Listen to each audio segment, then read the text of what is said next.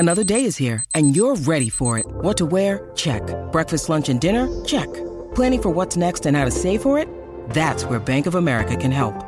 For your financial to-dos, Bank of America has experts ready to help get you closer to your goals. Get started at one of our local financial centers or 24/7 in our mobile banking app. Find a location near you at bankofamerica.com/talktous. What would you like the power to do? Mobile banking requires downloading the app and is only available for select devices. Message and data rates may apply. Bank of America N.A., member FDIC. Welcome to the Saving Lives Podcast. I'm Eddie Joe. Today is the 15th of December of 2023, and we're going to be discussing an article titled Direct Assessment of Microcirculation in Shock, a randomized controlled multi-centered study. This trial was published in Intensive Care Medicine. It's down in the show notes for you to download a copy for yourself. As always, this is not medical advice on how to treat critically ill patients. Read these data for yourself. Hat tip to the authors. Also, a quick thank you to everybody who has picked up a copy of the Vasopressor and Inotrope Handbook. I greatly appreciate your support. Let's start off with an introduction to the topic.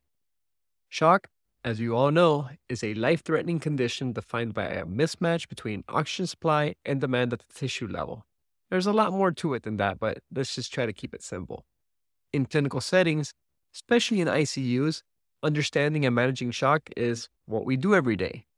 Now, something that has really gathered or gained, for lack of a better term, my attention recently is this whole concept of microcirculation, the flow of blood through the smallest blood vessels, and how it plays a crucial role in resuscitating patients and patients' prognoses. The study we're discussing today focuses on assessing the impact of real-time knowledge of sublingual, again, under the tongue, microcirculation in patients with different types of shock.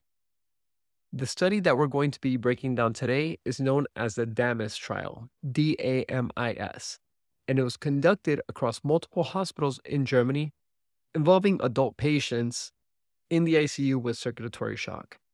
These patients required vasopressors despite adequate fluid resuscitation, and they also happened to have elevated lactate levels. It was pretty cool how they did this study. Patients were divided into two groups. One received standard care, while the other group had their therapy plans adjusted based on sublingual microcirculatory perfusion variables. The sublingual microcirculation was assessed using SDF, Advanced Side-Stream Dark-Field Video Microscopy. This method was chosen for its non-invasive nature. Again, we don't want to hurt our patients through this, and its potential to provide real-time insights into the patient's microcirculatory status. The study included 141 patients, primarily suffering from cardiogenic and septic shock. The intervention group, where therapy was adjusted based on microcirculatory assessments, saw more frequent adjustments in fluids and vasoactive drugs. However, despite these adjustments, the study found no significant differences in 30-day mortality or microcirculatory values between the two groups. This was an unexpected finding that has implications for how microcirculatory assessments are used in critical care. Despite the advanced technology used in the real-time adjustments in patient care, the anticipated improvement in patient outcomes was not observed. This raises critical questions about our current understanding and management of shock in ICU settings. It also suggests that while microcirculatory assessments can inform clinical decisions, they may not really matter. Again, that's kind of frustrating, but it's true. It doesn't translate to improved survival rates. Now, there are limitations to the study because at the end of the day, no study is without limitations.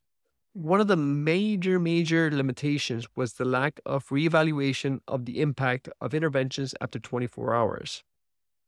This could imply that some treatments might have been ineffective or only partially effective.